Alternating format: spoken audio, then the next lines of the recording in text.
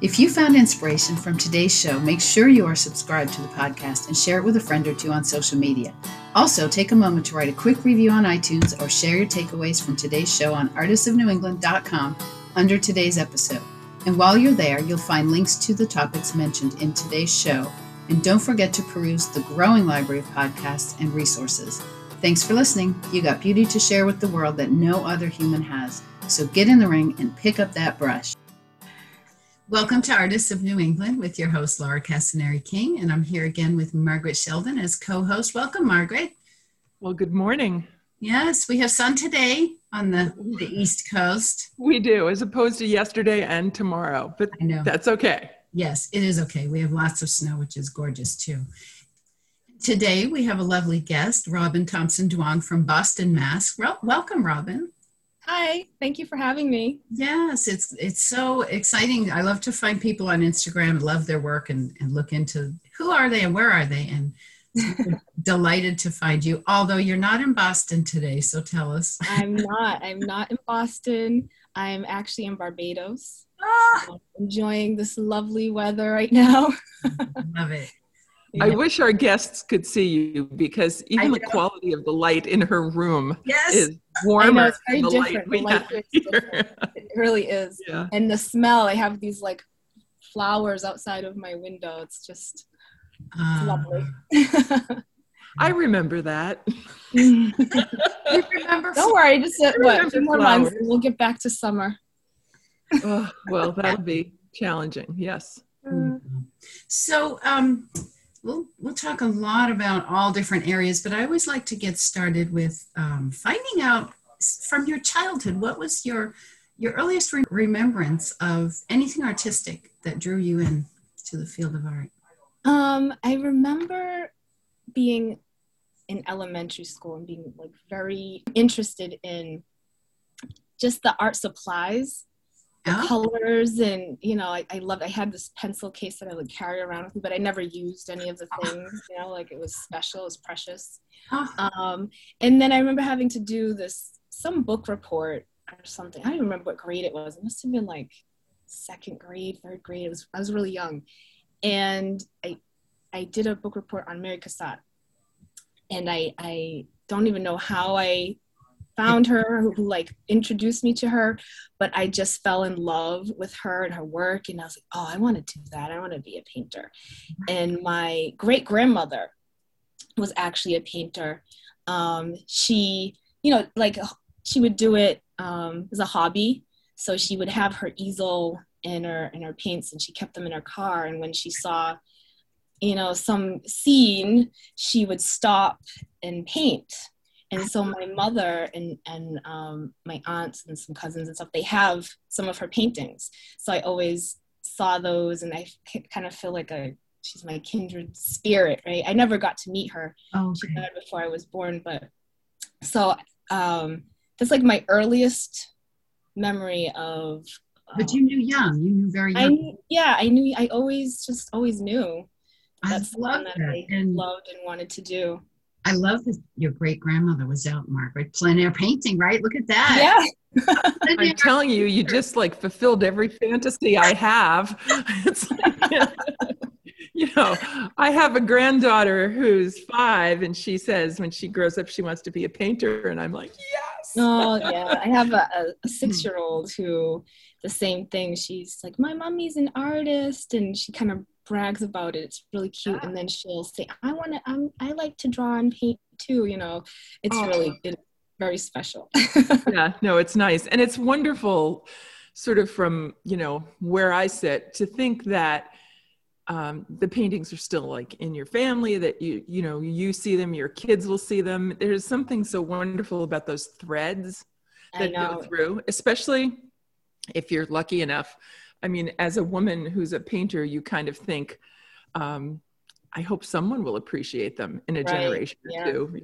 There are days I look around my studio and I think I have got to get rid of everything I don't want them getting their hands on. The ones that I think the old. It's hard though to get rid of the old paintings, right? From your style changes and your skill level changes, and you have these old paintings, and you're like, oh, I should get rid of that. But then it's like, well, I don't want to get rid of it. It's part of my my history and my story. It shows my journey. Yeah. That's a nice idea. I personally am far too vain, and I say, out with the bad. I want them to think I was born painting at my best. But that's pretty good. That's a pretty great way to lead into it. Yeah. Yeah. Any special teacher that stood out for you as a young person or high school? I mean, I had a lot of great teachers, actually. I grew up in Marshfield, South Shore of Massachusetts, and pretty good school system. I had the first teacher that I remember that I loved was in 4th grade, Miss Sullivan. She wasn't an art teacher. It was my classroom teacher. But I just loved her. She made learning fun, and it made me want to do better as a student. And I've always kept that with me. And then I remember my elementary art teacher, Mrs. Martinez, and she was so cool. She had this crazy, wonderful red hair, and I just loved her. She was so kind, and I felt like she gave me special attention.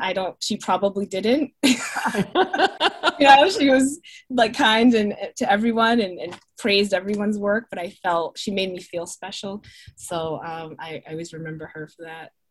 Oh, and then as I got older in middle school and high school, I had some pretty good art teachers that I learned a lot from, and they were very encouraging, which led me to go to art school. I went to Syracuse University, earned a BFA there.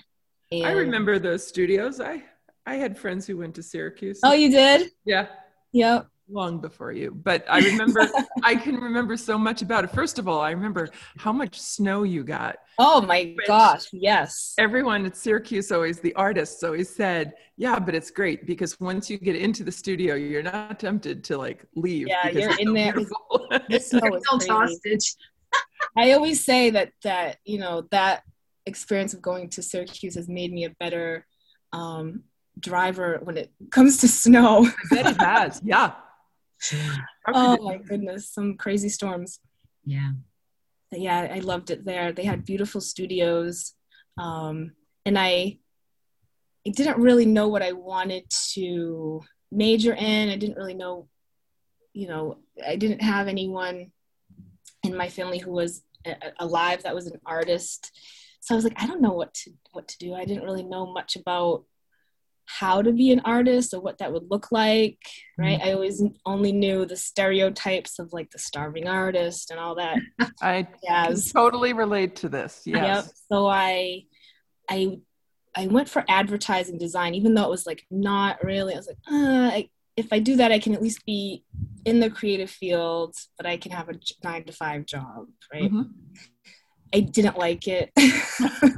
By the time I was a junior, I was like, but I didn't want to change my major because then I would, have to go You'd back. lose credits and you were over. So I was like, I'm just going to do it and graduate and see what happens. But my real love and what I really wanted to do was painting. Mm-hmm. But I just couldn't bring myself to tell my mother who was, paying for my school that I wanted to be a painter. So I did that. And then when I graduated, the reality of okay, now I got to get a job. Right. So I took the first job, which was in corporate America, in insurance. I know. The complete opposite of what I wanted to do. And you felt Yeah. So I did that for a few years, and then I got really sick, and I was diagnosed with lupus. Mm-hmm. So I had to take some time off. I was on disability, and for that time, the only thing that really made me feel good or feel like myself was drawing, painting. So it was like a aha moment. I was like, okay, I need to quit this job and, do something with my degree, do something in the art field. I didn't quite know what it was. I thought art therapy, because it was kind of helping me as a therapy. So I was like, okay, I went to Lesley University, and speaking with like a few professors there, they kind of guided me towards teaching art. I thought that would be more what I was looking for. And I loved it, loved the program, earned an MED there. And then I've been teaching for 12 years now. I got a fellowship right out of school that was like for educators of color in the arts field. It was like perfect. So I did that. Yeah, I was like, okay, this is the Robin Thompson Fellowship. It was I like, think they want me. Yeah. So then that was through Worcester Academy. I did that. I taught there for like 3 years, and then came back to Boston, taught at in Milton Public Schools. You did? I live in Milton. Oh, hi. Yep. So I did that, and I loved it. But then I just got burnt out, I think, teaching middle school. Oh, yeah. That takes some serious chops. I wish you could see your face that you just made. Yeah. It's tough, right? They're really fun and quirky and interesting little individuals, but it's tough. It's a tough time in their life. Yes. You know, that adolescent age is just, it's difficult. So I'd say you have your karmic debt is paid. It's like, okay, you're good now. You can do whatever you want. I mean, middle schoolers are the toughest. I think they probably need the art room the most. Because I would say so. I think so. But now, Robin, you look petite, and I'm asking because my daughter teaches junior high English in Nashville. And she's also petite. Yeah. Not like me. I'm very tall, big, but she got the other family side. Anyway, does that make a difference with those young men? I mean, they're growing and they're suddenly taller. And I'm actually not that petite. I'm 5'6", so I'm, to me and Margaret, that's petite. I was going to say, Laura thinks she's tall. I'm sitting here going, oh, please. When you're over 6 feet, everyone else is petite. I'm sorry. Yeah, I guess so. But I would say I actually, I had a colleague who worked right next to me. Like, we had 2 art rooms that were conjoined, just a wall separating them. And so she was petite. She was shorter than me, like, how tall is she? 5'3" maybe or something, Yeah, and she would always talk about how she did feel like it was strange when the boys all of a sudden were tall, because in 6th grade they're still babies. Yeah, that's right. Come to you and they're so cute. They're little and they're like little babies. And then by the time they're in 8th grade, they've shot up and they're like, their voices are deep and they're hey, Thompson, and it's like, whoa, what happened? So I never had an issue with that, but yeah, my colleague would always talk about how she felt like intimidated sometimes because they were so much bigger than her. Well, I've got to say, I went to Catholic school as a kid, and even the most petite of nuns could silence a classroom with a look. Yeah, I think I had the look down.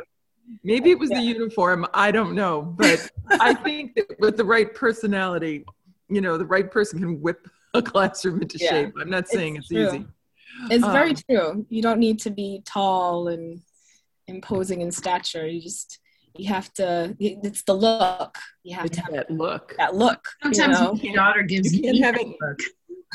Like, no chink in the wall, right? You have to just sort of be impenetrable. So I'm kind of curious. I have to jump in and ask, because you've done the school thing. You tried a few different jobs. You kind of narrowed your focus considerably. I mean, once you're teaching art, I always wonder how an art teacher can have a practice of art, because It's I would not think, easy. yeah, I think you'd be exhausted. Yeah. I think And that's why I got burnt out, and why I was like, I need to choose. And I kind of chose myself and chose, my art as opposed to teaching others. But it is definitely, it's a lot, especially I think in public school, there's so many, administrative things that need to get done. Right. And a lot of people don't understand that. You mean the day doesn't end at 3 and you have the summers completely free to fly on the beach? Right. Even like the not art teachers, other teachers, administrators, they don't always understand all that goes into teaching art, the physicality of it, of like cutting paper and supplies and mixing and doing all the things that you would do. It's like a lab, like a science teacher has a lab. It's the same kind of thing. You have to prep for it. And it takes a lot of time, energy to do that. And, sometimes it's just a lot. And then by the time you go home and it's like, oh, I'm so tired. I don't want to even go in my studio, but you kind of force yourself to. I at one point I had a alert on my phone, and it was like, go into the studio. It's time for studio. And I blocked out time to go upstairs, and luckily my husband is very understanding and good with like the kids and stuff, so I could actually go and do that.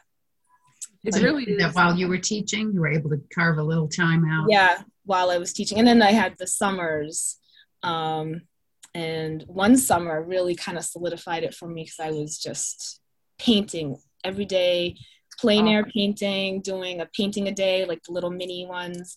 And I was like, this is what I want to do. Like, I really don't want to go back to teaching, at least not in the way that I was. Right.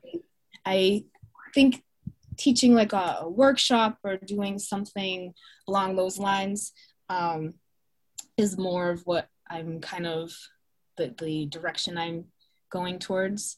So I have to say that I think that's not uncommon, that sort of figuring out that it's important. Like, there's nothing like getting into that routine that you had that summer to make you, first of all, you realize that going every day, just showing up is half the battle, right? Yeah. Once you're in there.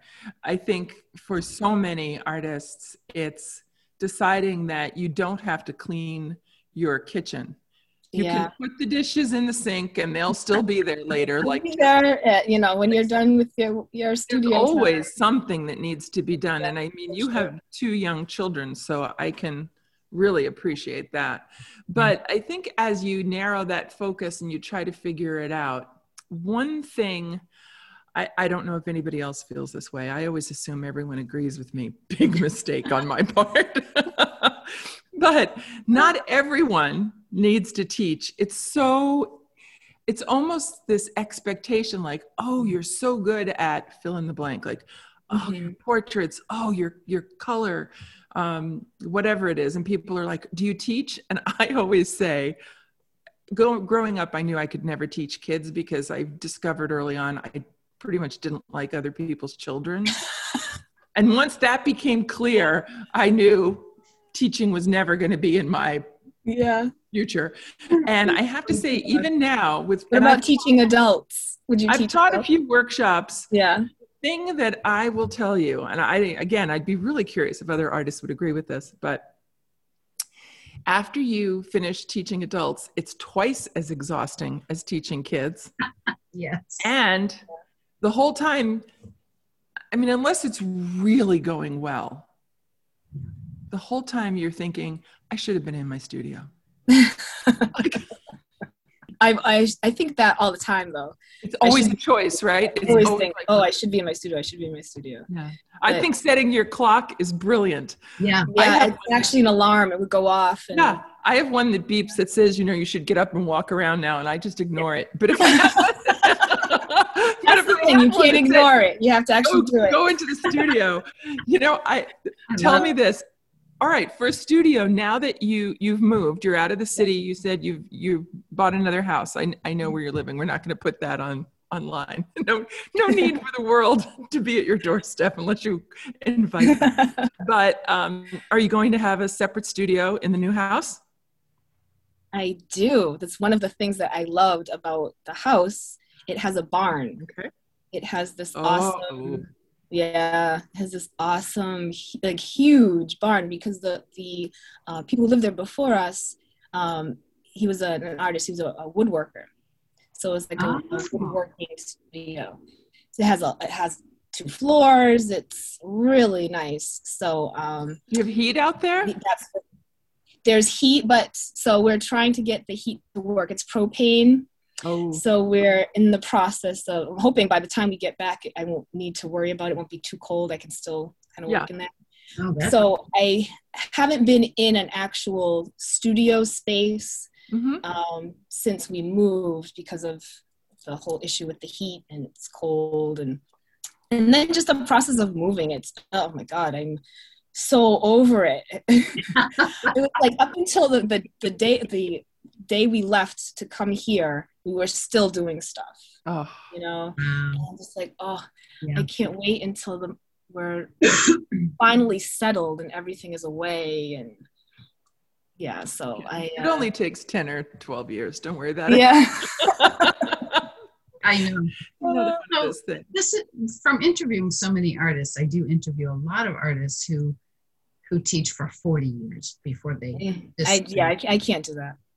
No, but I mean, you have so much more going on at such a young age. I mean, the years ahead of you is phenomenal that you've got such a nice early start. And I think I saw that you got a mass residency in Creative Entrepreneur Fellowship Program. Were those recent?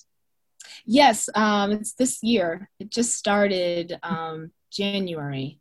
So like I said, going to Syracuse as an art student, they don't teach you, I don't think any art program that I know of teaches the business of being an artist, like the entrepreneurial side of it. So I saw this fellowship, Creative Entrepreneur Fellowships, the name of it. And I applied to it because I was like, this is perfect. This is exactly what I need. I need the business side. I've always worked on my craft, take classes, workshops, whatever. I love learning. So I'm always trying to learn more about painting or drawing. And but this was the first time I saw something that was very specific to what to do, what are the things you need to know for marketing and taxes and all these things, contracts, like all of it, so this has been it just started. So far so good. It's all virtual. So a lot of Zoom calls and things like that, but it's great. I have access to lawyers that I can ask them questions, which normally you would have to pay this fee, and with the fellowship I can ask as much as I want, and that's great. That is amazing. And then you have a mentor that you've been working with. Is that so I my mentor, I don't know, Paul Goodnight, he's a Boston artist. He's awesome. I've always admired his work, and I kind of know him through family, friends kind of situations. So I've taken some classes with him, figure drawing classes. He's amazing. And he teaches some courses, I believe, at the MFA.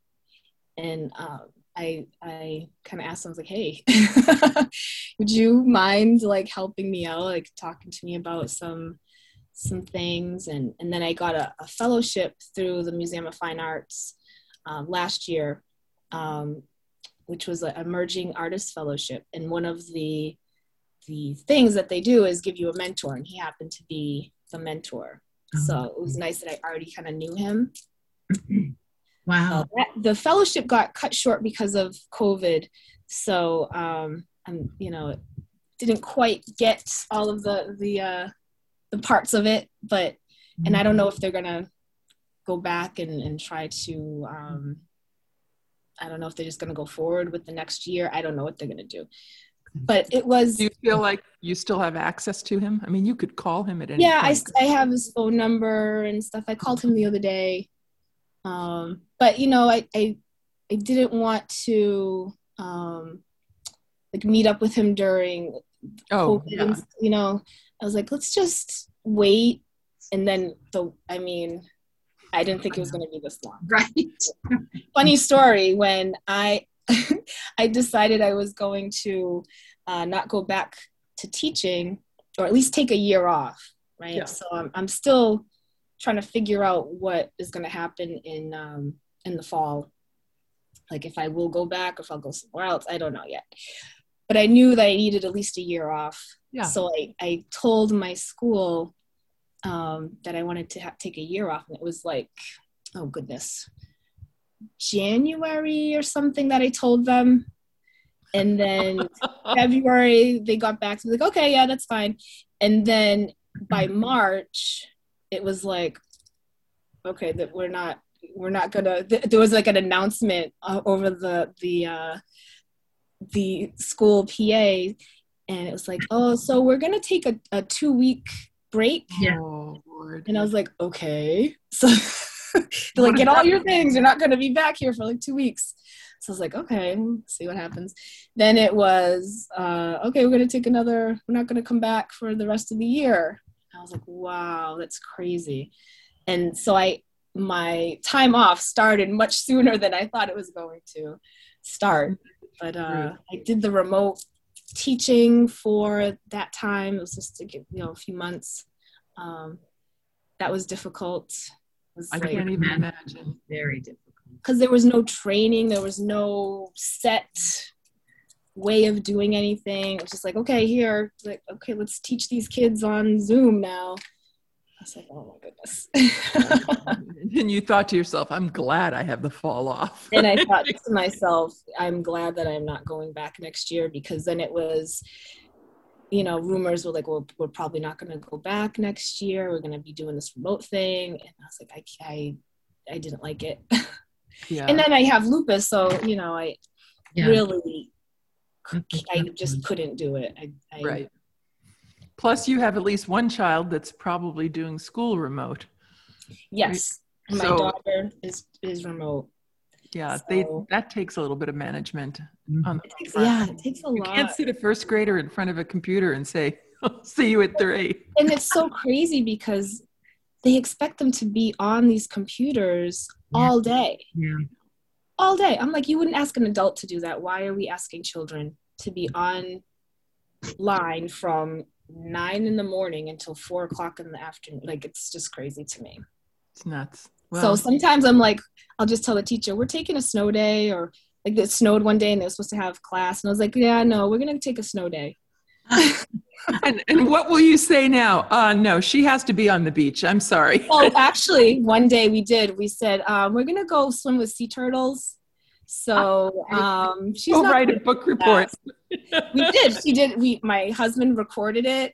And then when she got back to class, she presented to her class and talked about her little, and she's so cute in the water. She's like touching the turtles and she has goggles on.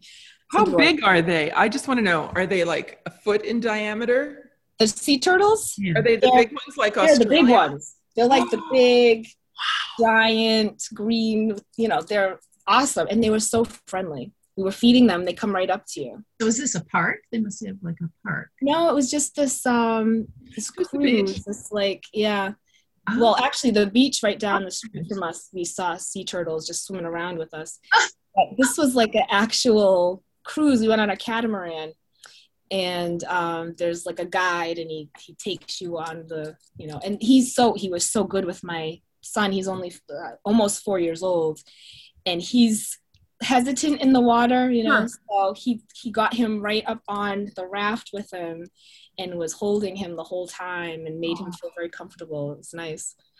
That sounds wonderful. Yeah. It was really cool. You've gone from New England, where it was cold and icy, and you've gone to this beautiful tropical paradise. Have you been painting while you're there? I've only painted one day so far. So the first week we were here, we had to quarantine in a hotel, and that was it. It was a little tough towards the end. It's getting a little stir crazy. Yeah. Luckily, we had a balcony and you could see the ocean and stuff. You can look, but you can't touch. Yeah, you could look. It was so frustrating to be so close because I literally could throw a stone from the balcony into the water. Oh. And like, yeah, no, you can't. And then there was a pool right below us as well. And my kids love the pool. So I'm like, oh my God. So by the last day, I think it was 6 days we were there, we were just all going crazy. Yeah.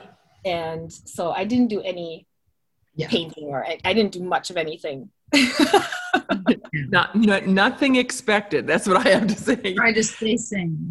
Yeah. But here, I did kind of escape for a little bit, a couple of days, and paint. I actually have it behind me. Yes. Yeah, I'm looking at some color. Very pretty. Yeah. Yes, that is not a winter sky. That's for sure. No, it's very close to the winter scene. There's this beautiful, I don't know, I think it's pretty, the clothesline with all the clothes hanging on it, and I just was like, I want to paint that. So I'm staying right here. You're outdoors painting? I'm sorry, say that again? Were you outdoors painting, plein air? No, because there's not enough space outside, and there's, with the quarantine and everything, people here are wearing masks, and I was like, let me just take a few pictures and bring it back into my room here. But I do love to paint outside. Yeah.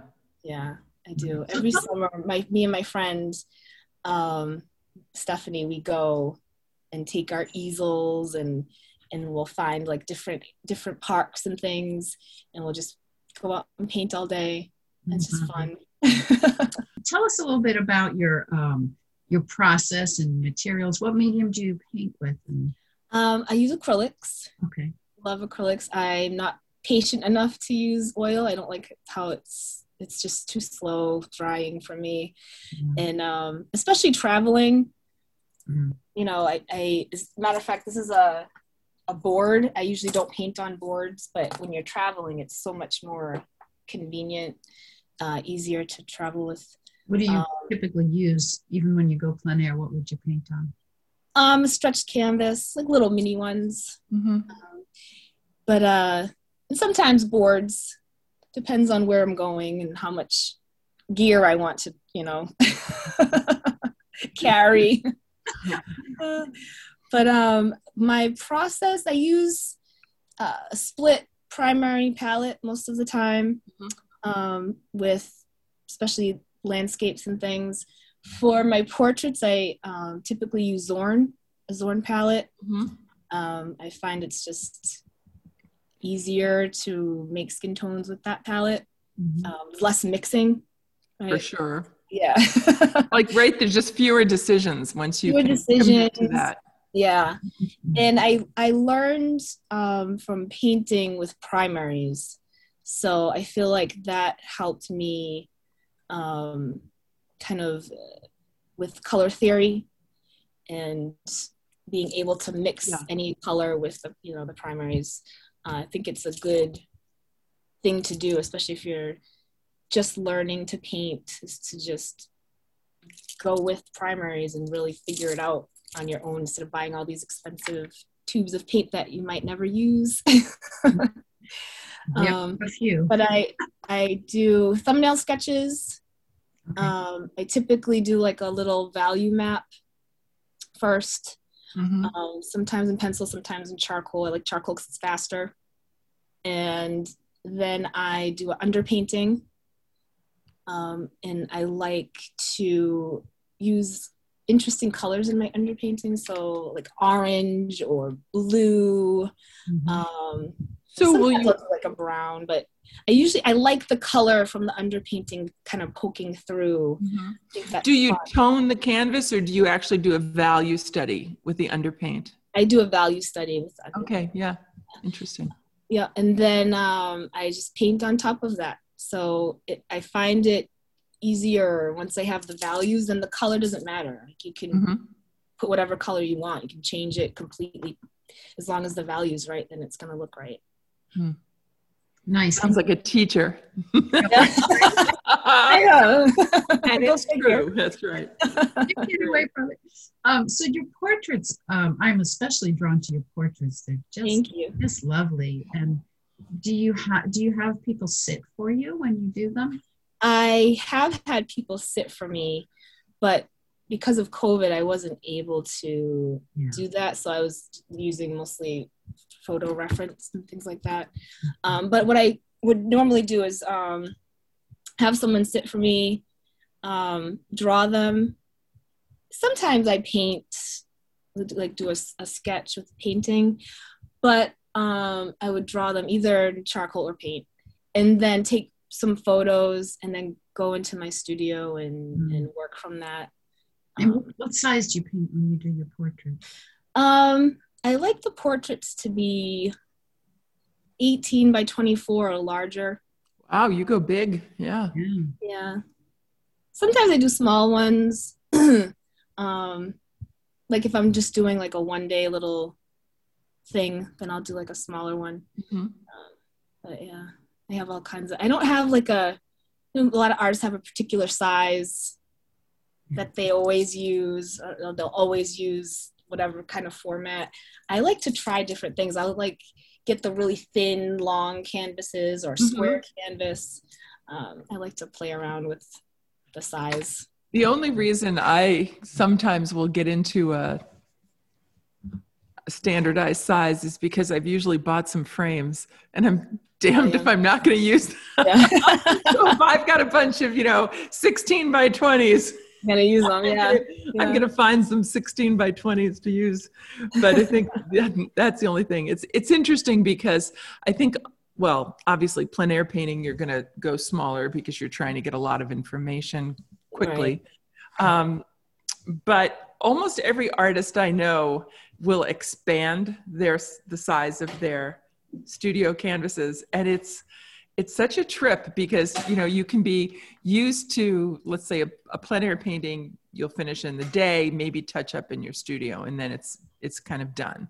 Right. And a smaller painting, like a portrait, it'll take the course of however many times it takes to get it, and then you finish it up and it's done. But then everybody starts tackling these big jobs.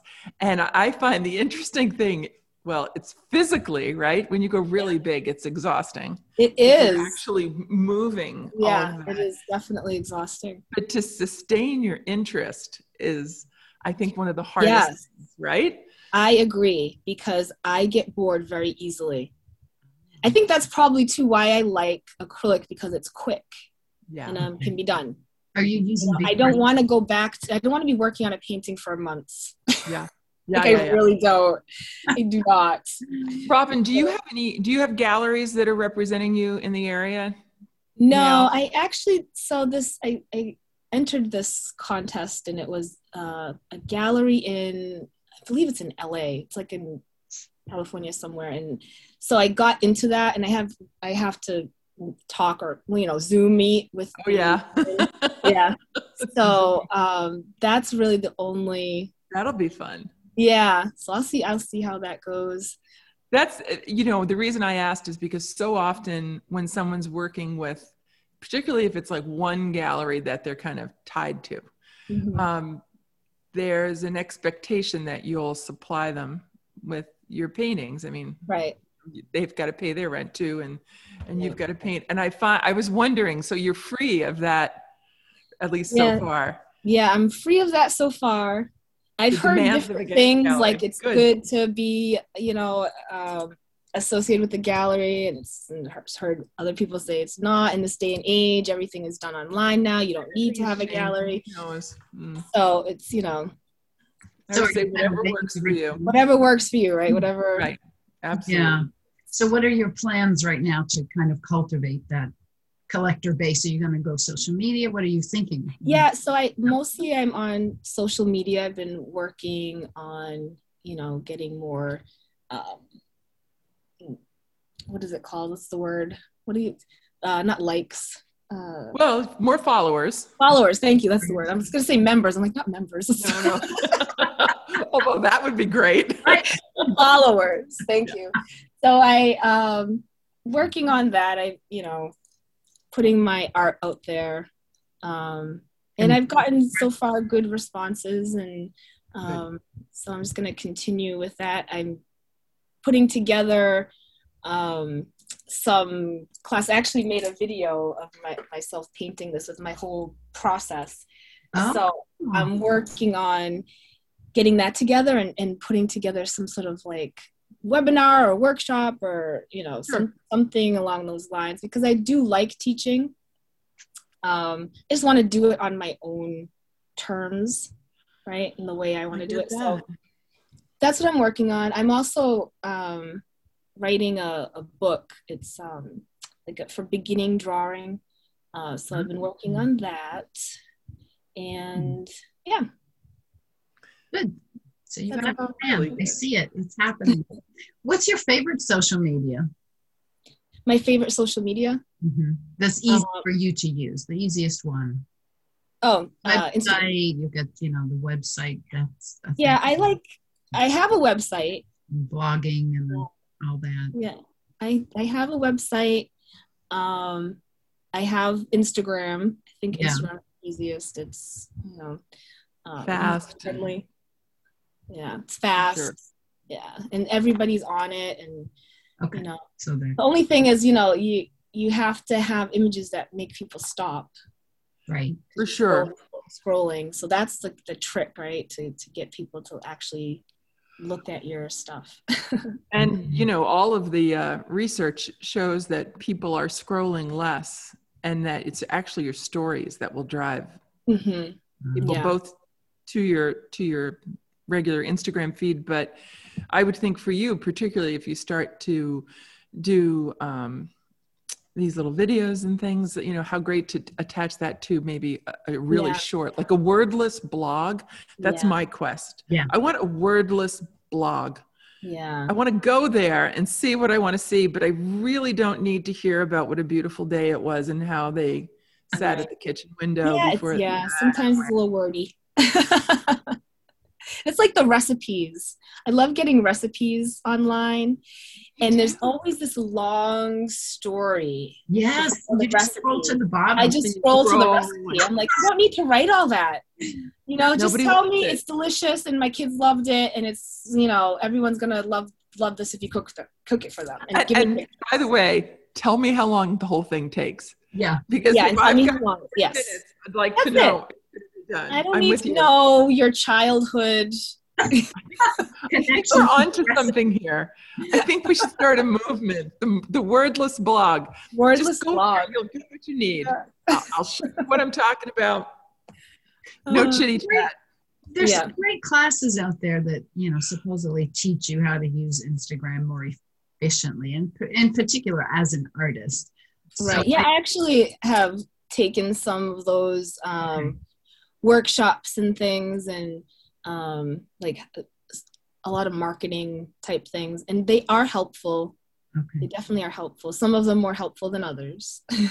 I agree. Are you going to plan to, as you go forward, are you planning to do, some artists do this, they take one day a week and that's their, office day. They keep the office hours, so they're not, working on their blog. I really should, because I find myself trying to balance all these things, and it's really hard. Yeah. Like, nobody tells you, like, if you're going to be an artist, it's not just being in your studio all day painting. There's so much more to it than that, right? You have to keep a schedule. I have to tell you, I've interviewed many, many, many artists, and there are things that are truisms.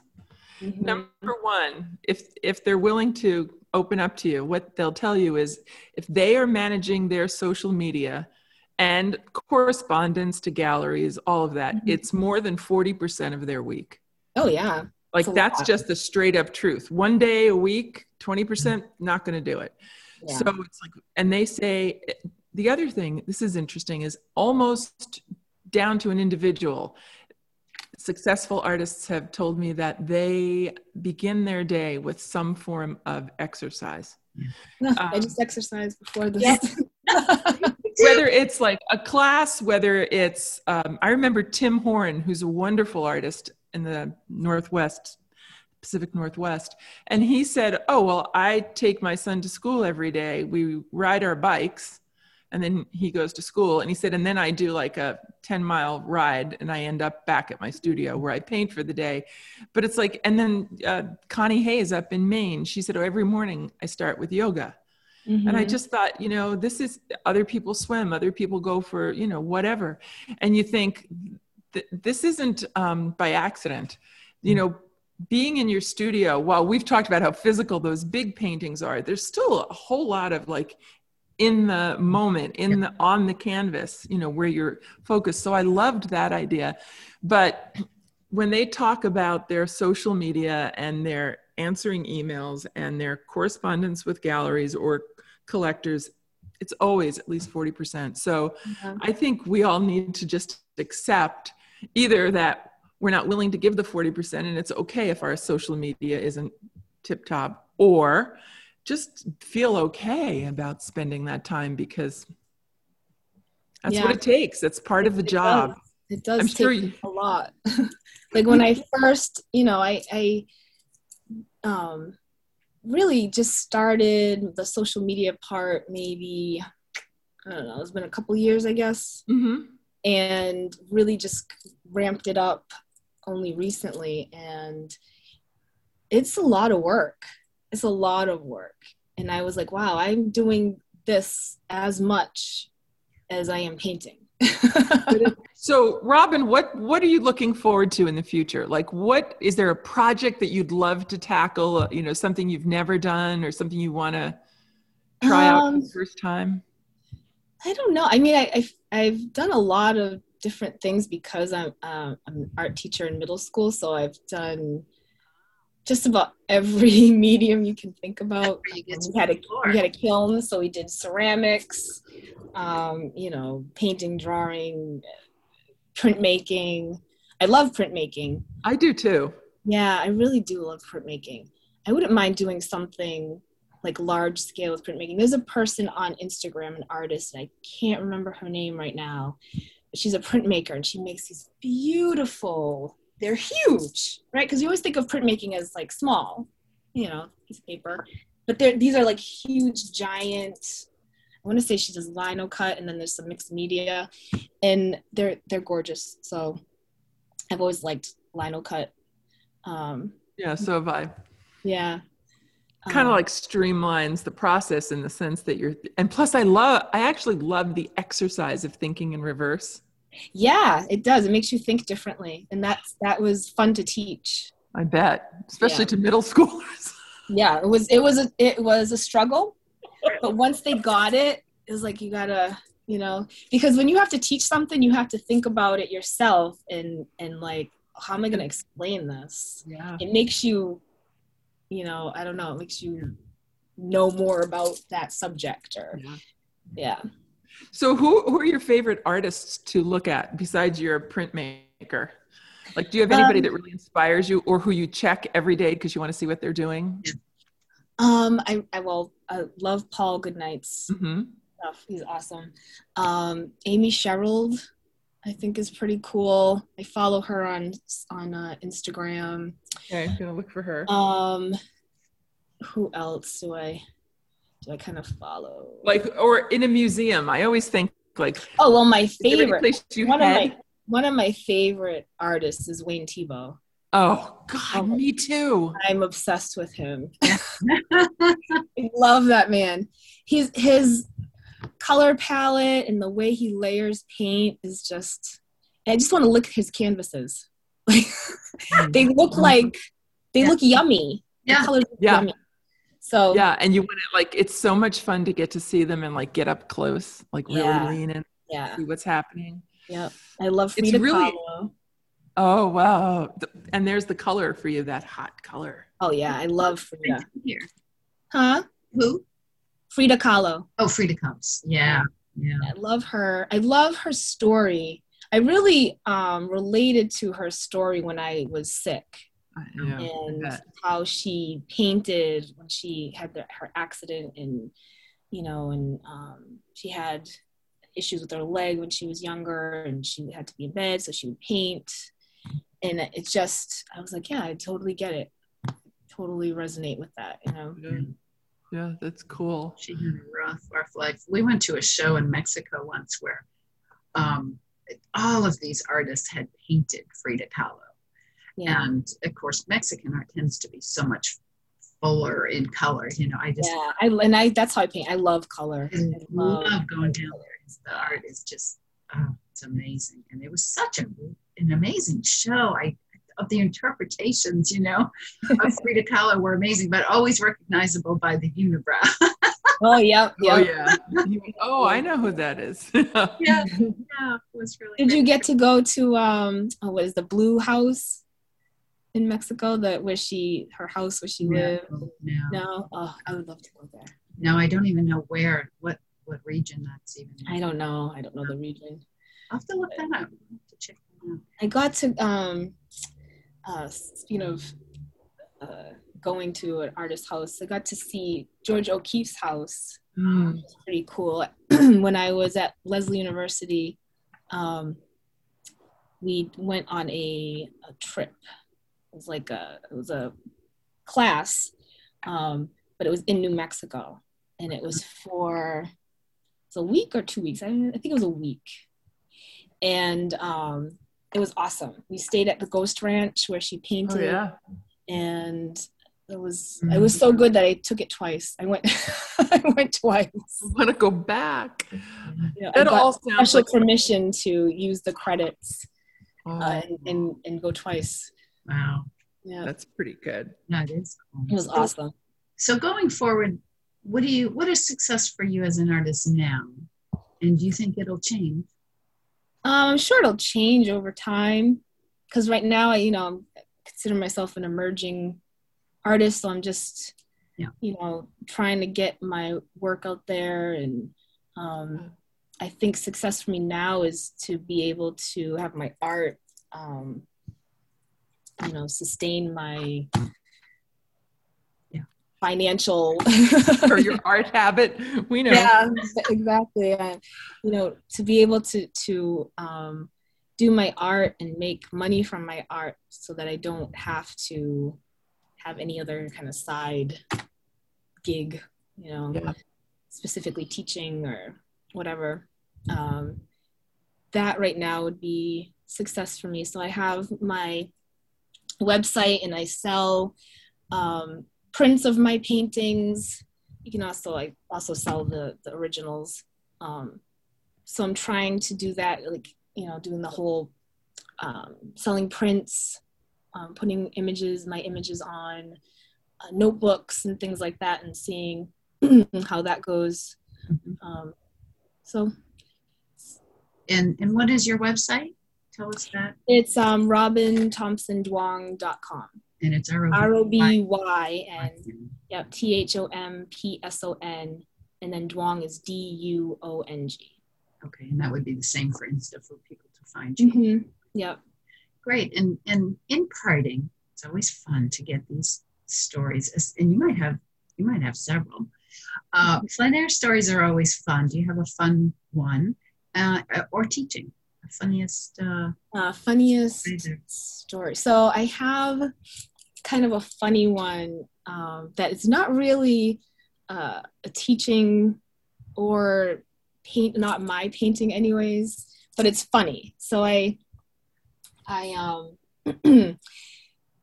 many moons ago, I was